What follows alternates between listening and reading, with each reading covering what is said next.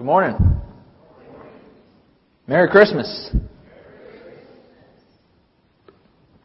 I am like Doug. I am not done with my Christmas shopping. However, I have started. See, the difference is, I shouldn't say this, but I will. I only have one person to buy for. So I should be done. But I still have a few other gifts to get to my wife, who's working in the nursery today. So if any of you have any ideas, just please let me know. Jewelry, okay. Any other suggestions out there? More jewelry. Oh, okay. All right. Couple pieces. Well, I too, as David said, so many are sick recently, and I too have had a cough for a very long time. So I'm hopeful that I'm not going to cough here this morning all over us. So you can quietly pray for me that I can manage through without coughing. But we are in today the last of 3 messages in our series entitled "We Saw the Lord's Christ." Today we're going to be looking at the Magi, the wise men from the east, in Matthew chapter 2. So begin to turn there, if you will, in your Bibles, Matthew chapter 2. And as you're turning there, I wanted to draw your attention to one of the big ticket items, if you will, in the upcoming political races, if you will, for the upcoming primary and the upcoming general election. What is one of the biggest big ticket items on the ballot these days? Anybody have any idea what I'm talking of? Immigration. Hey, Scott got it. That's the one I'm thinking of. There are others, of course. You know, we've got the Iraq issue and a number of different issues. But immigration is clearly something that many people have many different opinions on, no doubt. And today, we're not going to talk about the issue in particular, about which side I would agree with. That's really not the point of this discussion. But I want to draw your attention to what the issue is all about. It is that people are asking the question, what privileges should foreigners be given when they come into our country? Right? That's the question. What privileges should foreigners be given when they come into our country and reside here for any given number of days or months or years? And Americans are going to go to the ballot in February and again in November and answer that question. They're going to say, well, this is one of the issues that's important to me, and based on how I understand this issue, this political issue, I'm going to consider voting for the candidate who agrees with me on this, on what kinds of privileges, whether they be every privilege or a few privileges or no privileges at all. But we're asking the question as a country, what privileges should be given to foreigners who come to the United States of America? In our message today, in our text today in Matthew 2, we're going to be looking at a group of foreigners. Tradition says that there were 3 of them, right? The 3 wise men. Of course, the Scriptures don't say that. But tradition tells us there were 3 wise men from the east that saw a star, and somehow that star represented to them that the birth of a king had been just announced. And they began in their travels, and they entered a foreign land, one that was not their own. And they walked into this land, and they walked up to the greatest ruler of that land, and they said, listen to what we're going to tell you. And they told him a story about a star that they had seen and what that star signifies. And the highest ruler of that land was listening to these foreigners, to these people from a distant land. And he was paying heed to what they said. And we're going to learn a little bit about how King Herod responded to the wise men. But as the wise men continued on their road, they went down south to Bethlehem, and they came upon the Christ child. Foreigners, Easterners, not national Jews. And it was these foreigners who were among the first to get the privilege of beholding the Christ child. Now, to the first century Jew, again, this would have been a little bit mind-boggling. Why is it that foreigners from a distant land would be able to come into our land and to get the very ear of the highest ruler of our land and to see with their own eyes, to have the privilege of seeing, to being among the first to look upon the Messiah, the King, the Christ child, the very hope of our religion? You see, it was foreigners, wise men from the East, who were given that privilege, who were given that honor, who were given that distinction.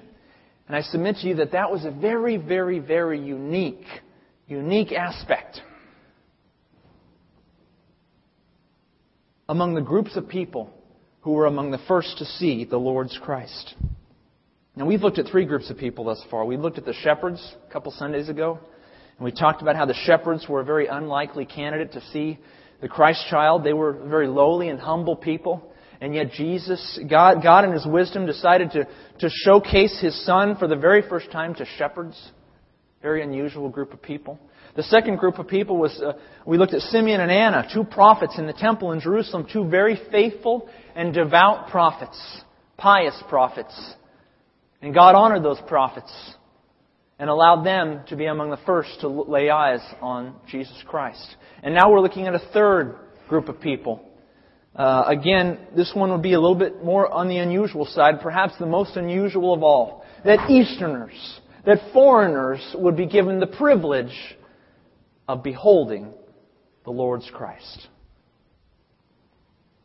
Once again, the title of my message today, third in a three-part series, We Saw the Lord's Christ, the Magi, from Matthew 2, 1-12. And that phrase, we saw the Lord's Christ, is inspired from Luke 2:26, where Simeon is told that he would not taste death before he would see the Lord's Christ. Let's take a look at our text today, Matthew chapter 2, verses 1-12. Matthew 2, 1-12 says this. Excuse me. Now after Jesus was born in Bethlehem of Judea, in the days of Herod the king, behold, wise men from the east came to Jerusalem, saying, Where is he who has been born King of the Jews?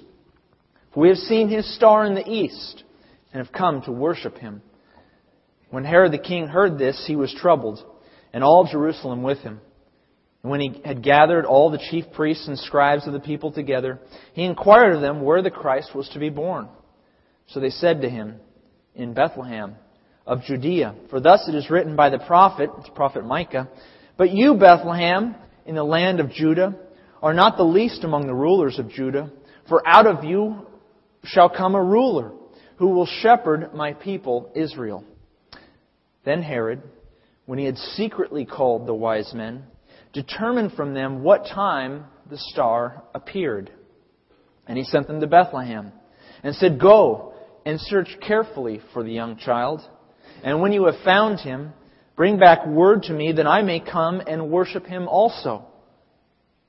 When they had heard the king, they departed. And behold, the star which they had seen in the east went before them, till it came and stood over where the young child was. When they saw the star, they rejoiced with exceedingly great joy. And when they had come into the house, they saw the young child and Mary his mother, and they fell down and worshipped him. And when they had opened their treasures, they presented gifts to him, gold, frankincense, and myrrh. Then, being divinely warned in a dream that they should not return to Herod, they departed for their own country another way. Let's pray. Father, I ask that you would give us wisdom as we read your word today. That your Spirit would guide our study, open our eyes, enlighten us. Father, that we would be able to see just the uniqueness and the exceptional nature of these wise men, men from the East, an unusual group whom you would show your Son to, whom you would give the privilege of being among the very first to lay eyes on the Christ child. I pray, Father, that you would help us to enter into this story and to see just what it is you might have for us to learn today. In Jesus' name, amen. Verse 1 again and verse 2. Now after Jesus was born in Bethlehem of Judea, in the days of Herod the king, behold, wise men from the east came to Jerusalem, saying, Where is he who has been born King of the Jews? For we have seen his star in the east and have come to worship him. I want to ask the question very simply. Who are the wise men from the east? Who are these wise men from the east? Now, in Greek, the term that we come across in Matthew's Gospel is the term magoi or magi, or where we get the English word magi in your scriptures, or perhaps wise men in the New King James there. The word itself in Greek literally means magician, but it is not simply to be taken as such. Magician is a possible translation of this word, but also there's a great deal more involved in it. And as we focus in on this question, really one of the first things that comes to light as you do a historical study of magi in the ancient Near East is that these were astronomers. They were skilled in the aspect of astronomy and of science. In particular, we really might label them scientists. They were men who would observe the physical world, and that was their course of study. Oftentimes, they were employed by the state, and so much like maybe a state university professor, if you will, of these days, a scientist, one who would study the natural world, the physical world, and also, in particular, they would study the stars. Astronomy.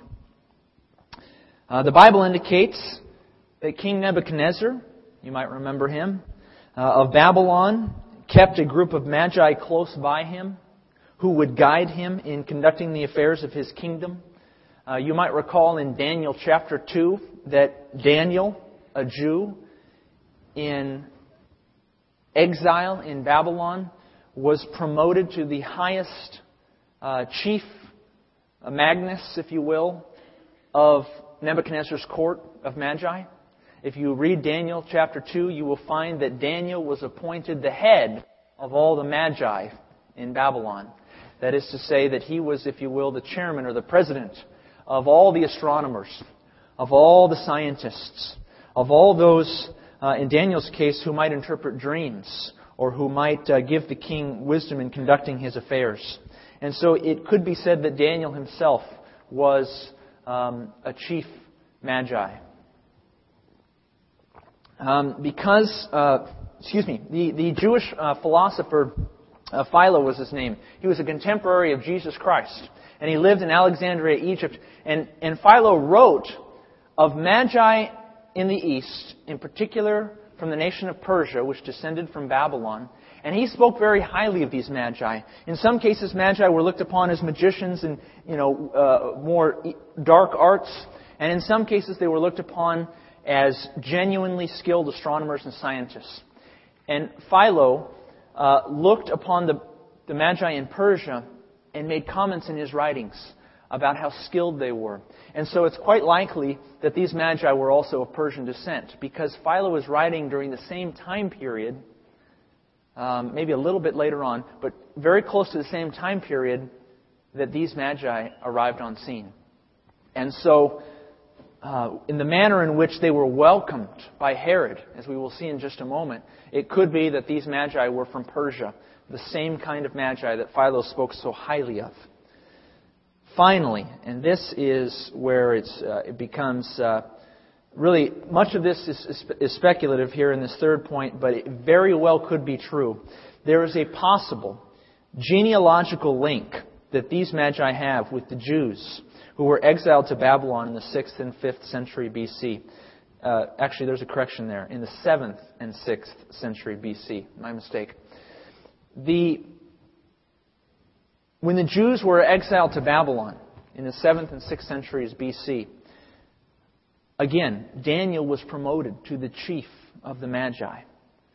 And it is quite likely that despite the fact that many, many Jews returned under King Cyrus of Persia, returned to the nation of Israel and returned to Jerusalem, also a great deal of Jews remained in Persia, remained in and around Babylon.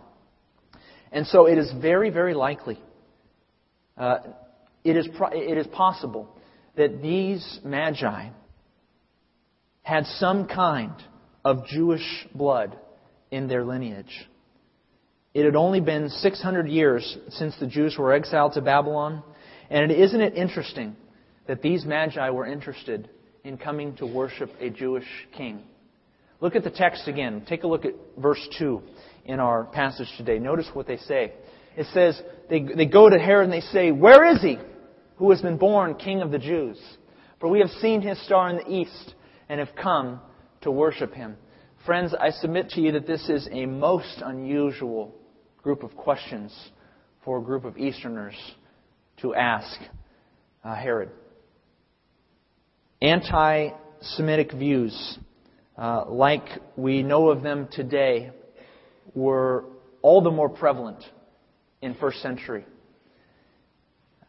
During the time of Jesus' birth, the Jews, like oftentimes today, were not looked upon well by many foreign nations. And it is very unusual that these Persian scientists, these Persian astronomers, would have an interest in a Jewish king, and who would have an interest in traveling hundreds of miles to ask and inquire and find and worship, no less, a Jewish king. I submit to you that that is a very unique thing for them to do, and it may show that these Easterners may have had some kind of genealogical tie to the Jews who were exiled to Babylon. Now, going to our second question, which I'm sure many of you have questions about. What about the star? What was this star in the sky? What was it that these men from most likely Persia were looking upon and caused them to travel hundreds of miles away from their homeland into Jerusalem and into Bethlehem? Well, many, many theories are out there, friends. Many, many theories. Some say it was a meteor. Others say it was a comet. Some say it was a nova or a planet. And the list goes on and on. The theories are abundant. And I cannot possibly, in a few moments, do it justice, let alone in an entire sermon. If we devoted an entire sermon to this, we would not do it justice, the theories that abound on this matter. Nevertheless, I want to emphasize that no theory is without criticism. No theory is without criticism. And the theories, ultimately, we need to break it down because they should be coming in two forms here. And I want you to note this clearly before you yourselves jump to any conclusions about the Star of Bethlehem. First, you've got to answer one extremely important question, and it is this: was the star a miraculous phenomenon or a natural phenomenon? And what do I mean by that? Well, number one, a miraculous phenomenon. I think that's a little bit self-explanatory. Was it something that God did outside the natural order of the universe that is not reproducible in the natural universe, could not occur apart from God instantaneously making it occur within the cosmos? Is this something much like the resurrection or the Immaculate Conception of Jesus Christ? Is this something that was miraculously accomplished by God in the sky and cannot be reproducible, and we could not possibly attempt to go back and look for this star? That's the first question you got to answer. The Bible doesn't attest to whether it was miraculous or natural. But the second question is this: was it a natural phenomenon? And what I mean to say is, did God, in His providence, use the natural course of astronomical movement in the sky to mark His Son's birth? In other words, was there a conjunction of some sort in the sky? Was there a conjunction of planets or some kind of sign in the sky which was a natural phenomenon, one that was going to occur and that God simply chose at that moment in time to make that the period in which He would bring forth the birth of His Son? Because he knew that these Easterners looking upon the sky would say, wow, that is a tremendously unique sight. Whether it's the light or the size or the movement of the star, they would have looked upon it and said, my goodness, something significant must have happened over Bethlehem, and caused them to go on their way.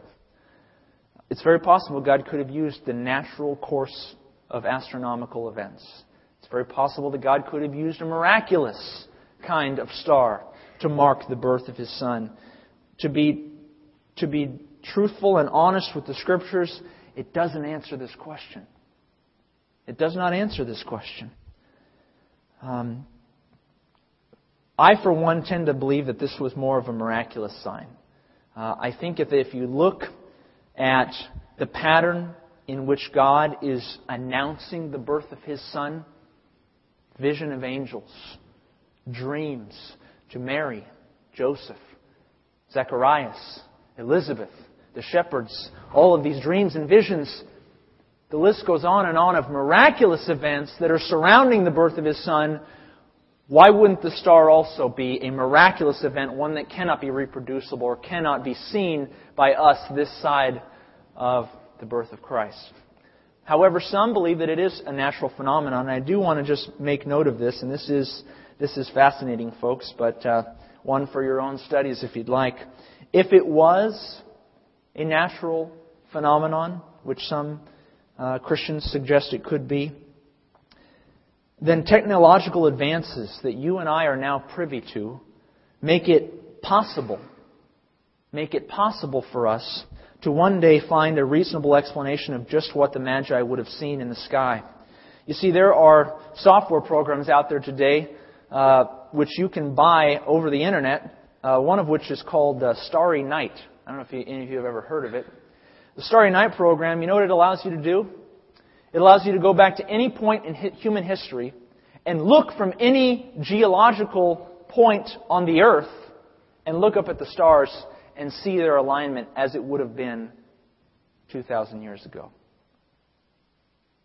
Our current technology enables scientists and astronomers to do just that. And so many Christian scientists as we speak, are attempting to do just that, assuming that it's number 2. On a personal level, I assume it's number 1. But those who assume it's number 2, they are naturally inclined to look back and to use this technology to look up at the sky over Persia and to look up at the sky over Jerusalem and Bethlehem and to see what the sky may have looked like during the time of Christ's birth. Now again, I don't want to move toward an unsolved mystery kind of mentality here with us this morning. All that is to say, it is fascinating, the study of the Star of Bethlehem. And it's something that if any of you are interested in looking more into, I have some resources for you to consider, and I'd love to talk with you about that afterwards. In any event, miraculous or natural, there was a star, there was a sight to behold in the skies above Israel. And these Persian scientists acted upon what they saw. Let's turn to verse 3. Verse 3 of chapter 2. When Herod the king heard this, they've asked him the questions. Where is he who has been born King of the Jews? We've come to worship him. When Herod heard this, he was troubled, and all Jerusalem with him. And when he had gathered all the chief priests and the scribes of the people together, he inquired of them where the Christ was to be born.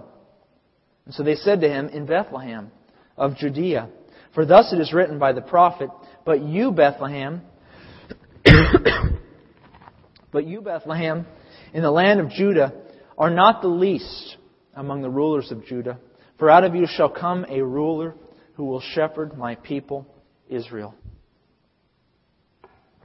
When the Magi came, remember, foreigners from a distant land. When they came, they walked up to the highest ruler of the land, King Herod. The highest ruler of the Jews. one who was a partial Jew, really of Idumean descent. He came from the line of the Edomites or Esau, but he had a little bit of Jewish blood in his line. And they came to Herod and they asked for his ear, and he gave it to them. He gave his ear to these foreigners, perhaps indicating that their school of astronomy was well respected. And he listens to their claims. And as they're making their statements, as they're making their comments about this sight that they've seen, there must have been some significant truth to what they said, because Herod pays heed to what the Magi say. Verse 7 indicates that Herod asked about the star in the sky, which suggests that this star was unusually unique in its light or size or movement. It was not recognizable to the human eye. Herod asked about it. He had to inquire of it. What is this star? Where is it in the sky? Now, we don't know at this point, did the star disappear for a time? The text actually does not indicate that. Some scholars suggest that it does disappear, and that's why Herod is asking somewhat in past tense about the star. But we're not sure if it had disappeared for a time or not. Nevertheless, Herod is asking about it, inquiring about it, and it took a professional astronomer to point out to him that something unique was happening in the heavens. And when the Magi informed Herod about the star and explained to him the uniqueness of this event in the heavens, Herod knew this was no ordinary star. And so Matthew tells us, look back at verse 4, and it says that Herod pulls aside the chief priests and the scribes. That is to say, he pulls aside the scholars of the Hebrew Scriptures. And upon hearing the Magi come and say, "Where is he who has been born King of the Jews?" Herod, having knowledge of the Jewish religion, knows instinctively that this king that they speak of may very well be the Messiah, the Christ child.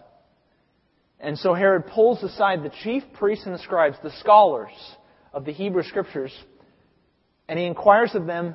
He says, "Tell me again, what do the Scriptures say about the location of the Messiah's birth?"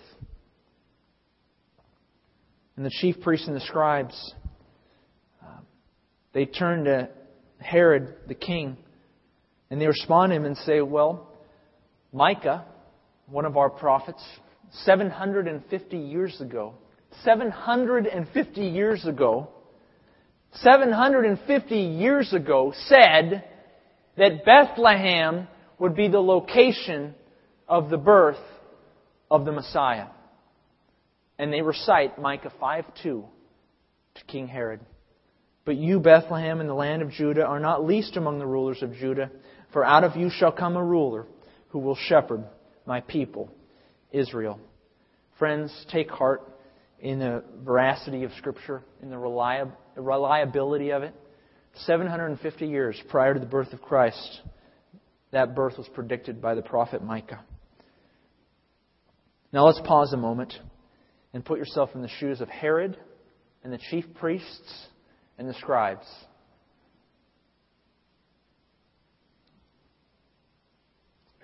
You've just been told by Eastern foreigners, no less, Eastern astronomers, that the heavens declare that a Jewish king has been born. You yourself have just searched the Scriptures, and you found in the prophet of Micah that it was predicted that the Messiah would be born in Bethlehem. Chief priests and scribes, experts in the law, religious authorities in Israel, the highest of the highest among the Jews, among those who knew the Torah, who knew the Old Testament, who seemingly were awaiting the coming deliverer of Israel. Wouldn't you anticipate that your reaction to this news would be positive? Wouldn't you anticipate that you, being a scholar of the Scriptures, being one who is compensated for doing the work of translating and interpreting and understanding the Scriptures, would it not be natural for us to assume that these scribes and these chief priests of Israel would have responded to the birth of the King of Israel, the Messiah, in a positive light? Is that not reasonable to ask? But how did Jerusalem respond to the news of the birth of the Messiah? Notice verse 3. When Herod the king heard this, he was troubled, and all Jerusalem with him. Now, Herod's troubling doesn't surprise me. All Jerusalem's surprises me. You see that all there, if you look at verse 4, the next group of people mentioned in Jerusalem are the chief priests and the scribes. And so, at the very least, the all of Jerusalem includes the religious Jewish authorities in Israel, in Jerusalem no less, in the first century. All Jerusalem includes many, many pious Jewish religious authorities who were leading their people, giving them hope about a coming Redeemer who would bring them deliverance and salvation. And yet it is these leaders who Matthew notes were troubled by this news.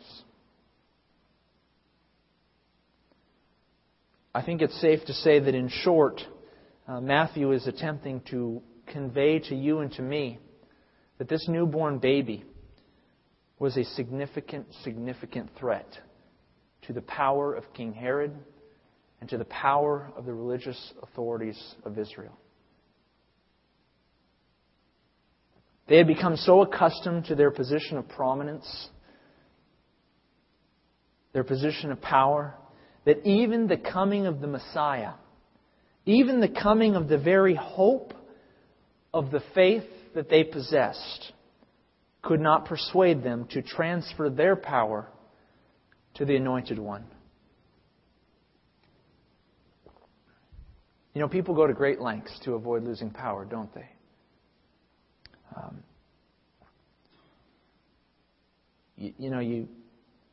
You might look at this in a light or in a lighter manner as somewhat like a demotion. You know, if you've ever been demoted, I'm sure a few of us have. Some people would react to a demotion in a job very, very negatively. They become very, very bitter, very, very troubled, very, very upset. And when we lose power, when we lose position, when we lose prominence, it can anger us sometimes.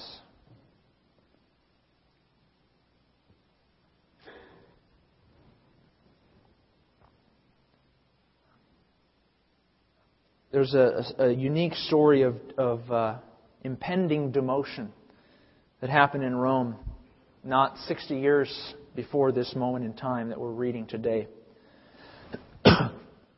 There was a Roman historian, his name was Suetonius. And Suetonius indicates that in 63 BC, the Roman Senate had convened. And they were told, presumably by a group of magi, no less, presumably by a group of astronomers, they were told by a group of scientists in Rome that the skies indicated that a new Roman ruler had been born. This is according to Roman history. It very well could be legend. I'm not here to establish the veracity of this story. I'm here to note the response of the Senate. The Roman Senate heard this group of astronomers, and they claimed that they looked up in the sky in 63 BC, and what they saw suggested that a new Roman ruler had just been born. Now, at that time, Rome, being run by a Senate, was a little bit scared and a little bit on edge to hear that a new Roman ruler had been born. They liked their positions of power, their positions of prominence. And the idea of one powerful Roman coming into their territory and taking over their positions of power was not of interest to them. And so what did they do? Take a look at what Suetonius notes in his historical records. This is fascinating. He says, a few months before Augustus Caesar, was born, a portent or a sign was generally observed in Rome, which gave warning that nature was pregnant with a king for the Roman people. And so what did the Senate do? Thereupon, the Senate in consternation decreed that no male child born that year should be reared. Let me translate that. That is to say, upon hearing news that a Roman ruler was coming, Augustus Caesar no less, we would later find out, the Roman Senate issued a decree that no baby boy be born in Rome that year. Does that sound familiar? Does that ring a bell?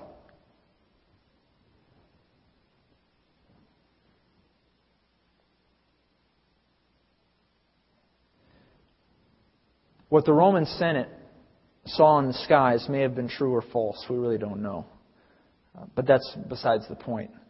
What should catch our eye is what the Roman Senate did in response to hearing the news that they were going to lose power.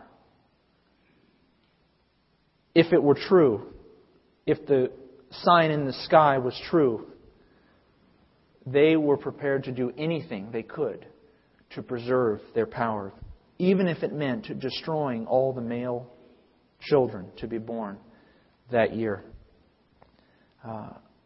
If this story does not sound familiar, it should. Because what King Herod is about to do in our story today is not unlike what the Roman Senate purposed to do some 60 years prior.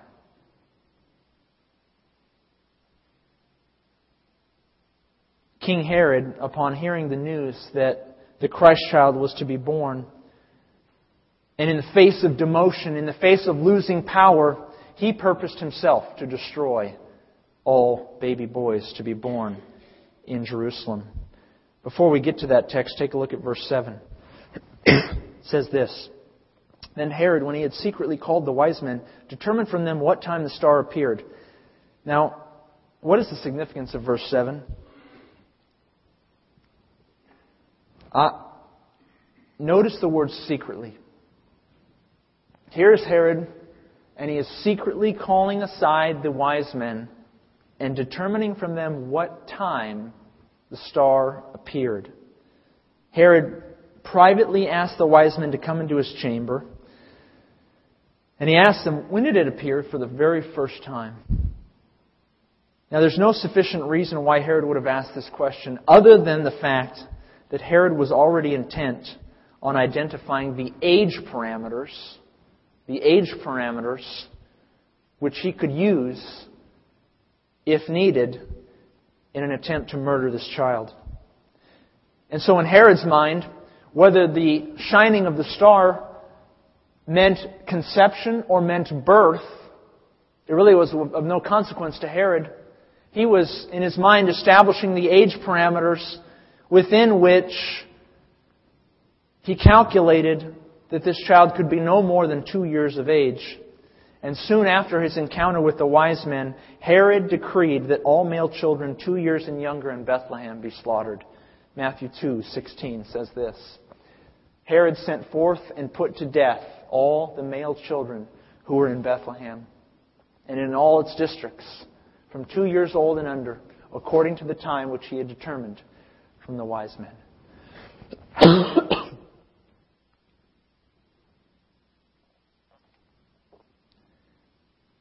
In 63 BC, the Roman Senate responded to the prediction of a newborn king by wishing to kill all baby boys that might fulfill the prophecy.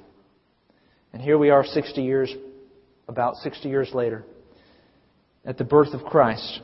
And King Herod of Judea, a puppet ruler of the Roman Empire, was doing the exact same thing.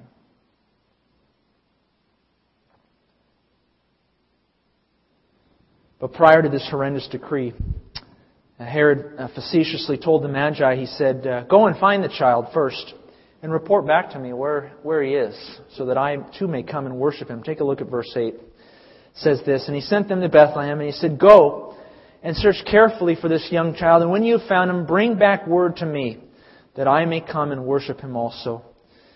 Clearly, Herod had no intention of doing this.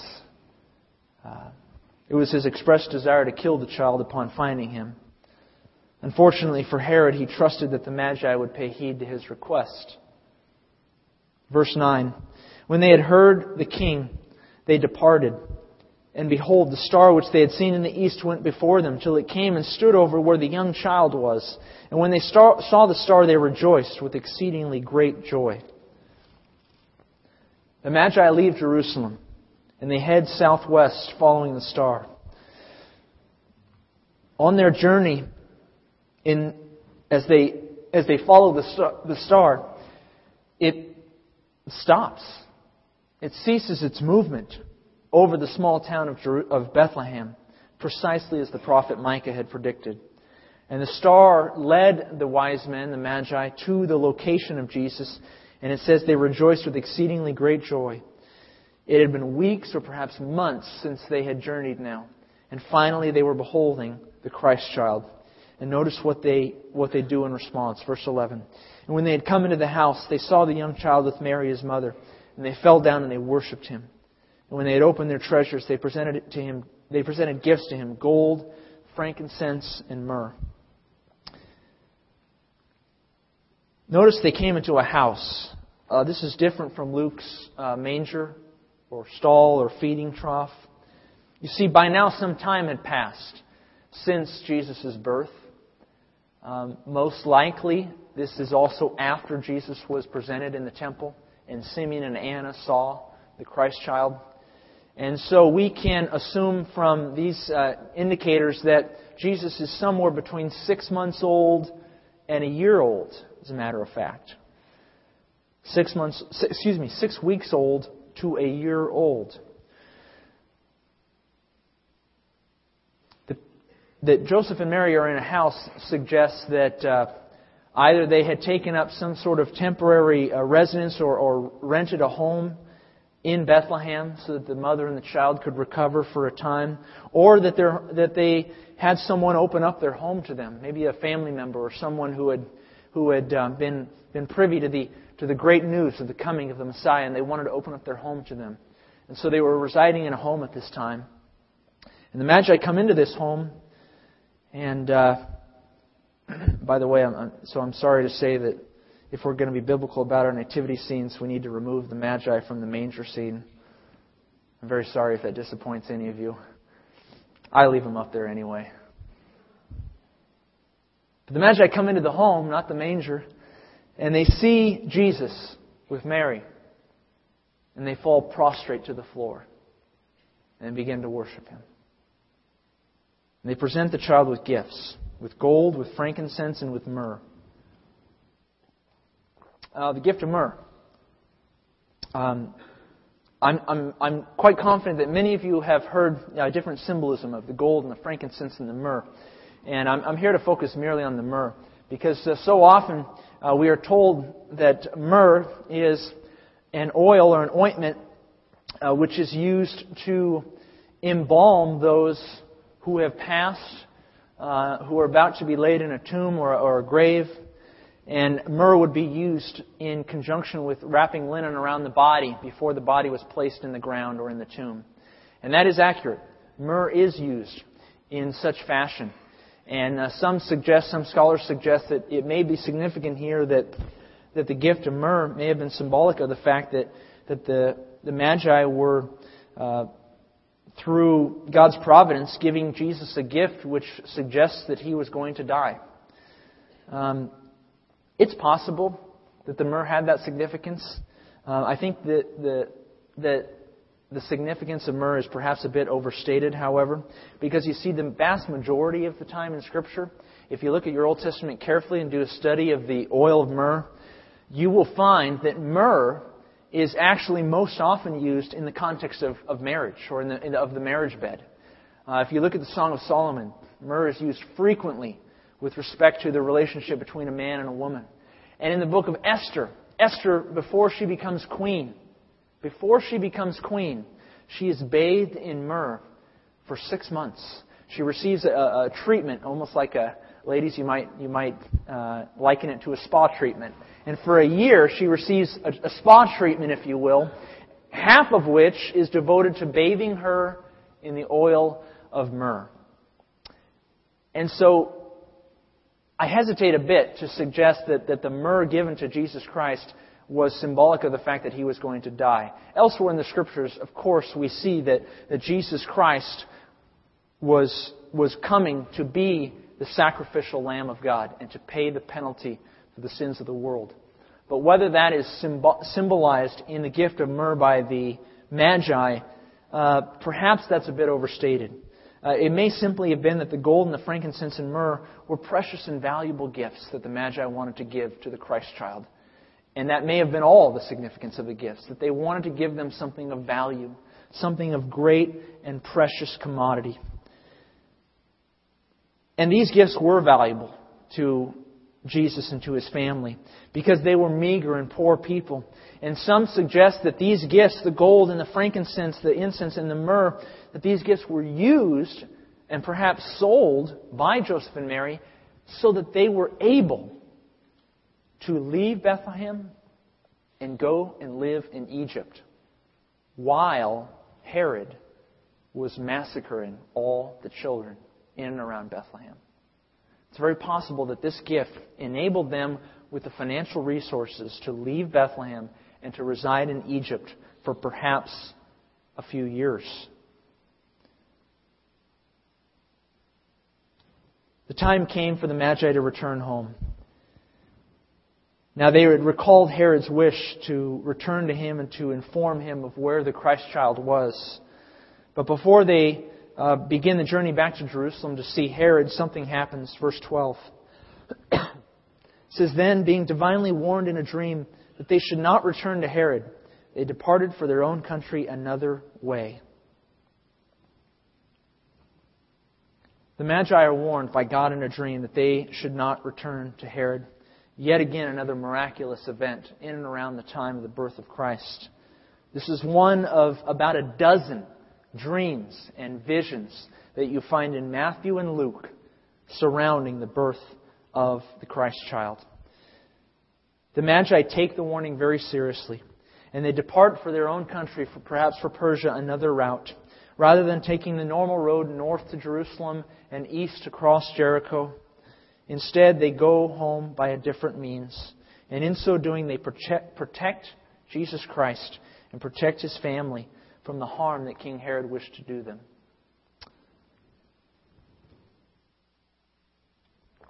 Now, we've looked at the story here. We've looked at this final group of people who were privileged to be among the first to look upon the Christ child.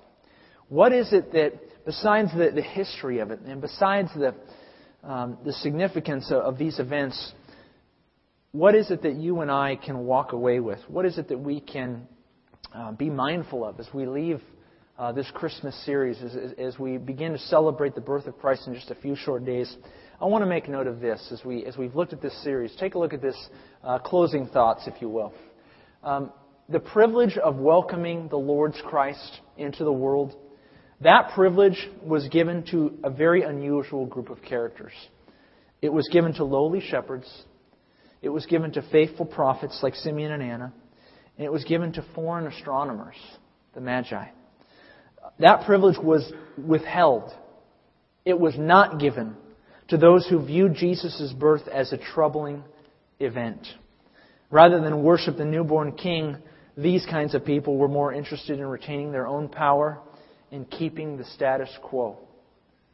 And I think that's significant. I think that's significant for us today. I know many of you in this room today believe on the Lord Jesus Christ as your Savior. And you have welcomed Him into your life. But I imagine there are a few of you who have not done that. You're approaching Christmas 2 days away, and I'm sure many of you celebrate Christmas as a general holiday, but you've never come to grips with the fact that this is actually the Savior of the world, whom we are celebrating. And that faith in Him is what enables you to become a child of God and to live with God forever in the kingdom to come. And to you who are who are not believers today, to you who do not know the Lord Jesus Christ, I want to mention this to you. Have you allowed the person of Jesus Christ to interrupt your life? Have you allowed Him to interrupt your life as He did the lives of Herod and the scribes and the chief priests some 2,000 years ago? Or do you prefer that your life remain the way it is? Do you prefer that nothing change in your life? Do you prefer that you retain your own status quo, if you will? I say to you very clearly that Jesus Christ is the Savior of the world. And that by believing in Him, you can live with God forever. I urge you, this is the greatest decision you can make, to believe in the Lord Jesus Christ and be saved this Christmas. That is the meaning of Christmas. That is the purpose of this holiday that we celebrate. And I urge you to allow Jesus Christ to interrupt your life in a dramatic way. Allow Him to do that today. Believe on Jesus Christ and you will be saved. And to you who are Christians, to you who are believers, I want to say this. Continue to open up your heart and welcome God's presence in your life. Put aside any callousness in your heart and reestablish Christ as the center of your home. Because blessing and privilege comes to those who humbly seek Christ day by day. The lowly shepherds, Simeon and Anna, the Magi, foreigners from the east, received the privilege of welcoming the Christ child. Unlikely characters. And I believe that they were given that privilege because they were humble and they were meek and they were seeking God. They were seeking the Lord's Christ. And so you who are Christians, continue to seek God. Continue to draw near to Him, and He will draw near to you. Let's pray, shall we?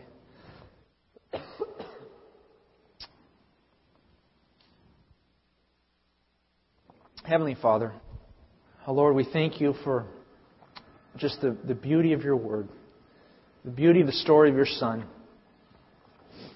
This child, Father, was shown to unusual people. People whom those of the first century would not have expected. They would have expected the kings and scholars and religious authorities to look upon this Messiah. And yet You showed Christ to shepherds, to meager prophets, to foreigners from the east.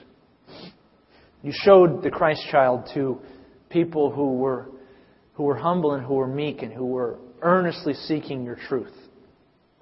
Let that be a reminder to us today that You show Yourself to those who humbly seek You. Father, this Christmas, I pray that it would be a special time for each of us. That we would remember that this is the time to celebrate Your Son, the Savior of the world. Father, we worship Him. We ask that He would be especially welcomed in our homes. That He would be especially welcomed in our lives, in our marriages, in our families. Father, thank You for the gift of Your Son. We are so grateful for Him. In Jesus' name we pray. Amen.